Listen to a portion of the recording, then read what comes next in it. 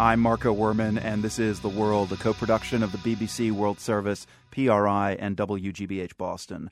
The U.S. and Russia seem to be able to work together when they need to, like on North Korea, for example, but they're painfully at odds over human rights.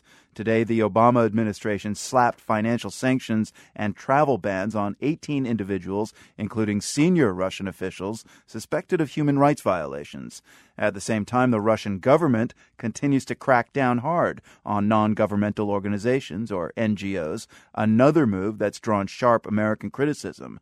Natalia Antonova is acting editor-in-chief of the Moscow News. She says the government has been conducting a series of raids against several NGOs. All of this is connected, of course, to the perception that they are receiving foreign funds and, maybe doing work to undermine the government. So who has ordered these raids? And when you say raids, you're talking about state police going into the offices of these NGOs?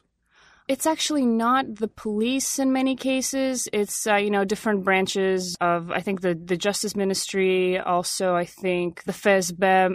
What's a FSB? FSB is the successor to the KGB, of course, the security services. And so has Vladimir Putin commented on this? Yes, he has. He was actually in Germany recently, of course, and I think the comment that he made is that they are receiving huge amounts of money from abroad. But some NGOs are Russian NGOs, aren't they? Well, yes. I mean, most of these NGOs, they're not registered as foreign agents. Russia has a foreign agents law, which is actually, I think, similar to the foreign agents law in the United States. But a lot of these NGOs being rated and checked, not registered as foreign agents.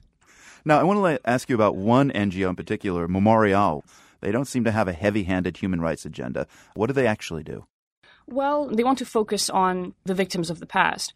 When the Soviet Union fell, it was very hard to deal with this really, really painful Soviet past. And it wasn't really dealt with on many levels of society, not just talking about government. So Memorial does a lot of research into what happened, the purges and other events. Between the years of 1937 and 1938, a great deal of people in the Soviet Union were rounded up. Some of them were sent to the Gulag. Others were tortured and shot. And Memorial is basically preserving the records of that period.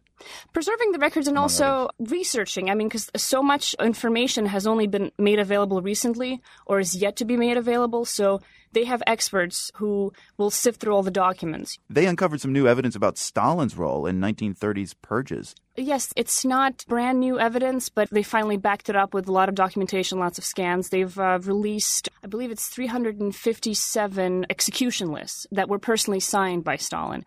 And of course, that's a big deal because lots of people, both in Russia and abroad, believe that Stalin did not have this intensely personal role to play in the purges of 1937-38, that it was, many different agents. But the fact is Stalin did have a personal role in this.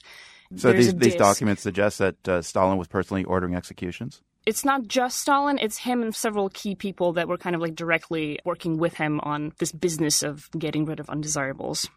So, I mean, Memorial is an NGO that's helping Russians come to terms with their past. I mean, how can the government see that as a bad thing, and why would they raid them?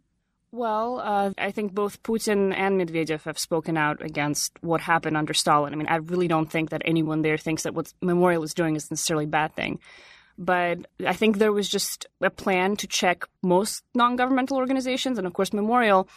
While at the Kremlin, I don't think anyone's really apologizing for the purges, you do have a lot of people, especially older people, who are extremely reactionary when it comes to Stalin's memory. I mean, I have relatives, elderly relatives of mine, who, if you tell them, oh, hey, Stalin was kind of a bad guy, they will react extremely defensively. People can break down in tears. They get extremely angry. You have the Communist Party in Russia, which is a very popular State Duma opposition party. They recently had this thing next to Stalin's grave on his anniversary, and there were fiery speeches made about, all the great work that this great man did. And these ideas, they have a lot of support in Russia among certain members of society. So, of course, to them, Memorial is controversial. And I really don't think that most people who are in power today think it's controversial for Memorial to do this, but they're an NGO, so automatically they get stuck with the same treatment as everyone else does. Natalia Antonova, acting editor-in-chief of the Moscow News. Thanks for talking to us. Thank you.